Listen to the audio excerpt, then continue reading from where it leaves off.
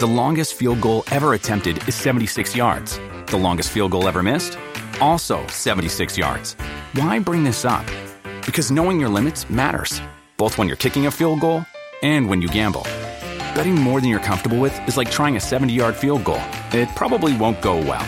So set a limit when you gamble and stick to it. Want more helpful tips like this? Go to keepitfunohio.com for games, quizzes, and lots of ways to keep your gambling from getting out of hand. Coming up on Money Beat, the shopping spree by Chinese buyers continues. And Valeant reports. Charley Grant and Maureen Farrell give us a breakdown. This is Money Beat from the Wall Street Journal. Everything you need to know about money and the markets, and then some.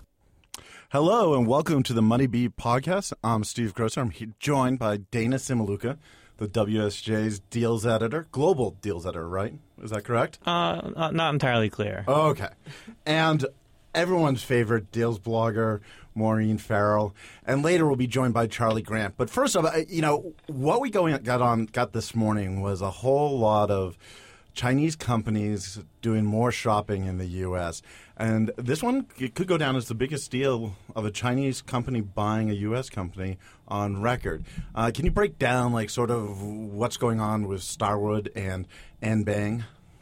Yeah, so we had a relatively quiet Monday again as far as M&A goes, except for this very large bid that the Anbang of China, as you said, has now put in for Starwood, which of course already had a deal to be acquired by Marriott. Now, this bid is for $13 billion. It's bigger than the existing deal that's on the table. And of course, it comes just days after we learned that Anbang is doing another fairly sizable deal. It has agreed now to buy a portfolio of hotels from Blackstone just within the last few days. Another deal, a big one, worth $6.5 billion, including debt. So basically, you have a continuation of this eye-popping trend we've seen so far this year of Chinese companies really going on a major shopping spree here and elsewhere outside of China. And it's Maureen, you put up a post this morning. It's actually at a record, right? The amount of companies, the U.S. companies, Chinese companies have bought. Exactly. We actually hit the record the 7th week of the year when we saw this big deal for Ingram Micro, a bid made for them by a Chinese company. So now we're that much further ahead, but the numbers are really staggering. I mean, 2015 was the largest year on record for Chinese companies buying U.S. companies. And that was double 2014, and now we're well above 2015 levels already, and it's only March. And a lot of these deals in the U.S. and Chinese companies trying to make a bid for U.S. companies, they've run into problems, oftentimes for security issues. This is a hotel deal. Are there security issues here? Do we think they're going to run into problems? Good question. I mean, first of all, whether there are security issues, or whether there aren't isn't necessarily the question these days, given how politicized the whole environment is. But so far, the conventional wisdom, at least from some people that are close to this situation, is that this deal shouldn't have as much trouble as some others, in part because Anbang also, less than 2 years ago, made another very high-profile purchase of the Waldorf Astoria.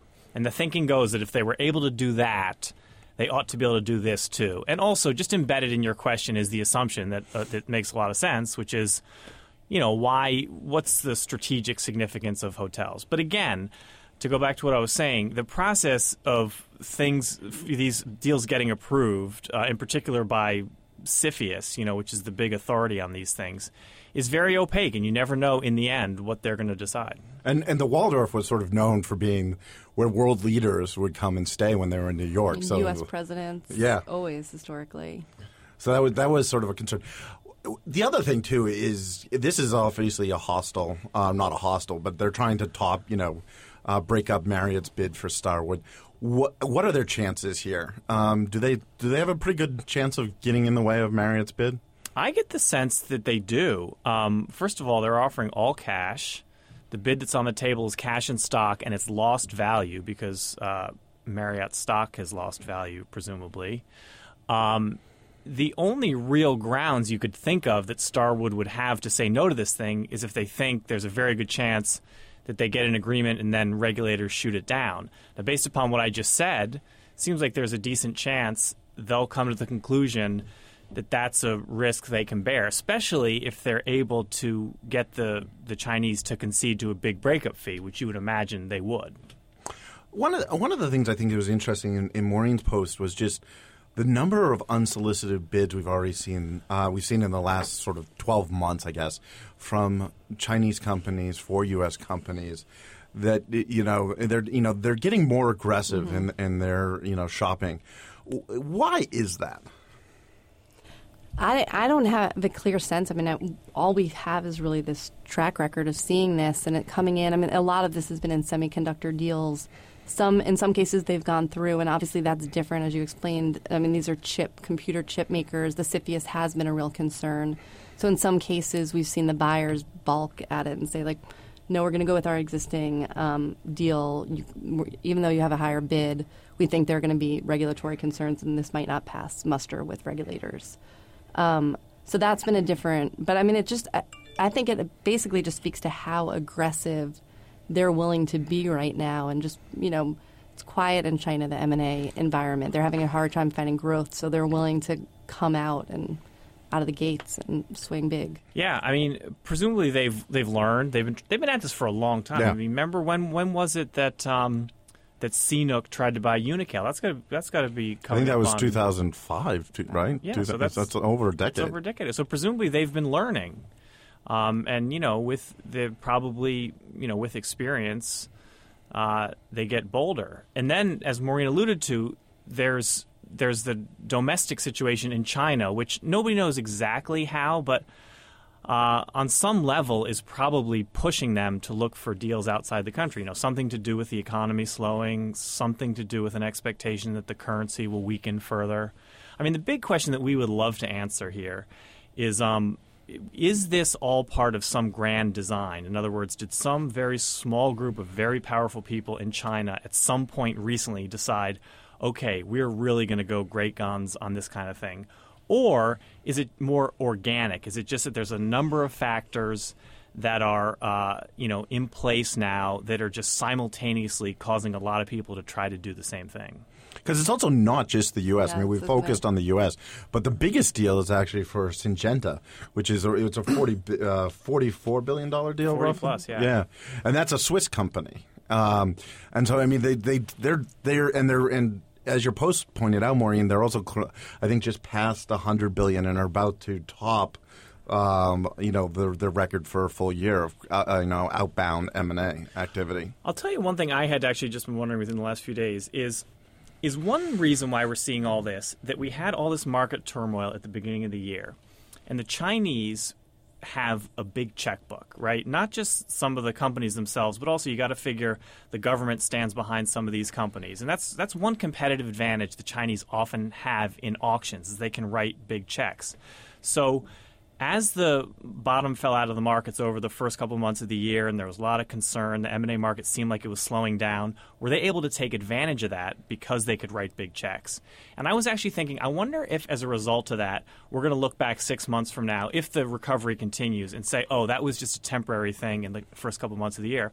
Well, I have to say, waking up this morning and seeing this deal and then the other one over the weekend, maybe not. Maybe it just continues. No, I mean, I remember there was a few years ago that Lehman Brothers, it was, or there was a Malaysian bank that beat out Lehman Brothers and all this. This was before, obviously, Lehman's collapse for rankings in the league tables, but that was in the first month. I mean, now we're getting to the point where some of those weird, sort of one-off deals that you see in the first month of a year are no longer, sort of skewing things. And the fact that, China is really the engine of this year of the M&A market is surprising, I think. No, if you think about it, Maureen will know better than I, but we can't be more than $1 trillion of M&A so far this year. Okay, it's probably still measured in the hundreds of billions. China's already at over $100 billion. What does that mean? It's like a significant percentage of all the deals. I think that's a good place to take a break. Coming up next, we'll have Charley Grant and Maureen. We'll stick around to discuss. With Kizik hands-free shoes, motion sounds something like this. Kizik helps you experience the magic of motion. With over 200 patents and easy-on, easy-off technology, you'll never have to touch your shoes again. There are hundreds of styles and colors, plus a squish like nothing you've ever felt. For a limited time, get a free pair of socks with your first order at kizik.com/socks. That's Valeant. I'm John Wardock. Want updates on the biggest stories of the day? Then listen to What's News from the Wall Street Journal. From top business stories, Apple says if they weaken the security of their phones, they make their customers' data more vulnerable. to the economy, I think the American consumer is alive and doing well. to election 2016. Today's a big day in presidential politics, obviously. It's the day of the New Hampshire primary. Check back several times a day and enjoy What's News from the Wall Street Journal. WSJ Podcasts. Listen ambitiously. Hello and welcome back to the Money Beat podcast. Maureen Farrell still with us, and now we welcome Charley Grant into the studio. And there's a simple reason you're both here. You guys have been covering this for I don't know how long it's been going on. It feels like forever. But Valeant is going to give investors actual numbers, not official numbers, but numbers. We'll take any kind of update we can get, Steve. I don't want to be too greedy. I don't know if investors want to be too greedy. Now, so can you guys just give me an idea of what investors should expect tomorrow? Steve, I would love to, but that is a huge open question. Valeant was supposed to report fourth quarter results on February 29th. The night before, they announced that CEO and Chairman Mike Pearson would be back after a 2-month leave of absence effective immediately, but they also postponed earnings until tomorrow. So we're still waiting for that. Also, on February 28th, they announced that previously given guidance was withdrawn. So Wall Street is walking into tomorrow's event pretty much blind. So there's a lot of excitement and anticipation for this event since it's been about 5 months since we've heard from them. And Charley makes a good point. I mean, they're in a position where, they can say a lot, they can say not very much. I mean, we don't have guidance. Will they bring it back out? What will we learn about Mr. Pearson's plans? I mean, we're not going to have a 10K for a long time. These are unaudited fourth quarter financials. They're restating earnings. I mean, there's so many question marks. How many of those are they going to really fill in, and how many will they just say we don't have time? Mr. Pearson just came back.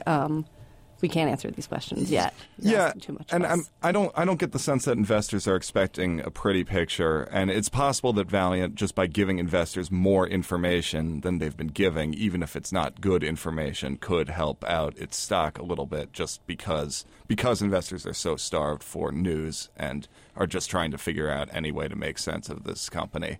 The stock is down about 70% from its peak, so there is plenty of room for improvement if the message starts to improve. Sort of take me back a little bit, for listeners who haven't spent as much time with Valeant as we all have.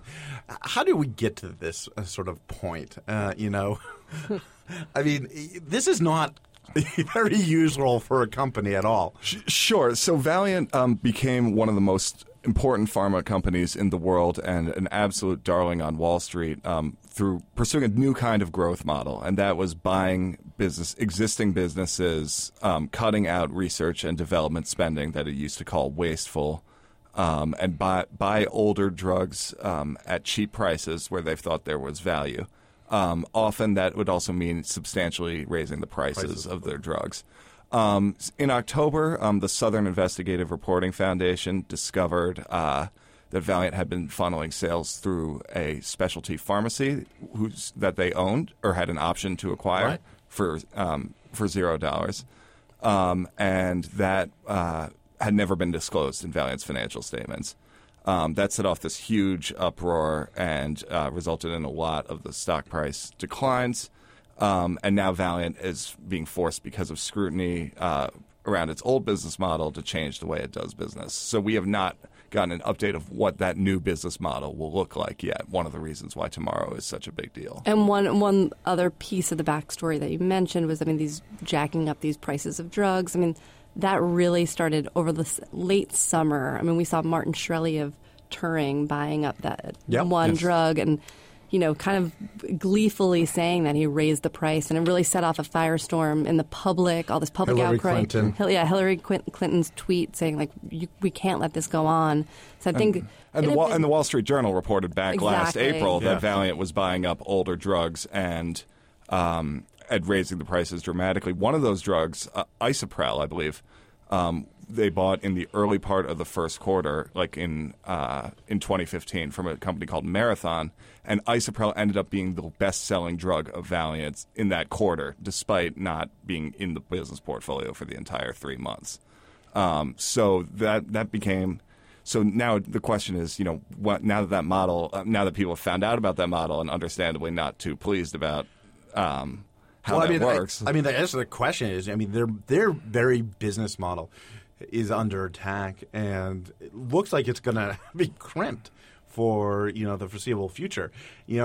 How much is that going to impact, you think, their results tomorrow and just in the future going forward? It's hard to say what tomorrow will hold, but I think it's going to be a hard climb for them. They have to show that their drugs, that they can sell these drugs at lower prices and build up patient loyalty. Their research and development program, they have older drugs that they've bought from other companies, other candidates, but a lot of these drugs are being sold because these big pharma companies didn't want them. Right. They bought Ad-E, which is known as a women's libido pill, in August, and we're getting the first official sales report of that tomorrow in all likelihood. But by all indications, those sales have been dismal, and Valeant spent $1 billion in cash on that. It's cash they'll need. Yeah. So that's an issue. Because you look at it too. Like the other problem in with Valeant right now isn't just like all the publicity, their business model under attack and having to change, but also the $29 billion in debt. I believe it's 29. We'll get an official figure. Long-term debt was just over $30 billion in September, but that figure's likely moved. I don't know what that is just yet. And they don't have, presumably they don't have the access to the capital markets to make these acquisitions, and that had been, that's another critical part of the business model. And they've said they're going to slow down. Maybe here and there they would buy some. But again, another question is, what does Valeant look like if it's just not buying up all these new companies or selling them maybe at this point? Yeah, their debt is deep into junk ratings. Moody's has placed them under review for downgrade. And, you can use stock to buy companies, of course. But would you really do that when your stock is 70% off the highs? So Valeant is going to need to start developing its own research and development operation, and they've done some work on that, and they've acknowledged the need to do this. But it's easier said than done. You don't just snap your fingers and make a viable pharma pipeline happen. I think that's a good place to end it. Thank you for joining us. This has been Steve Grocer with Maureen Farrell and Charley Grant and Dana Cimilluca earlier. Come back next week.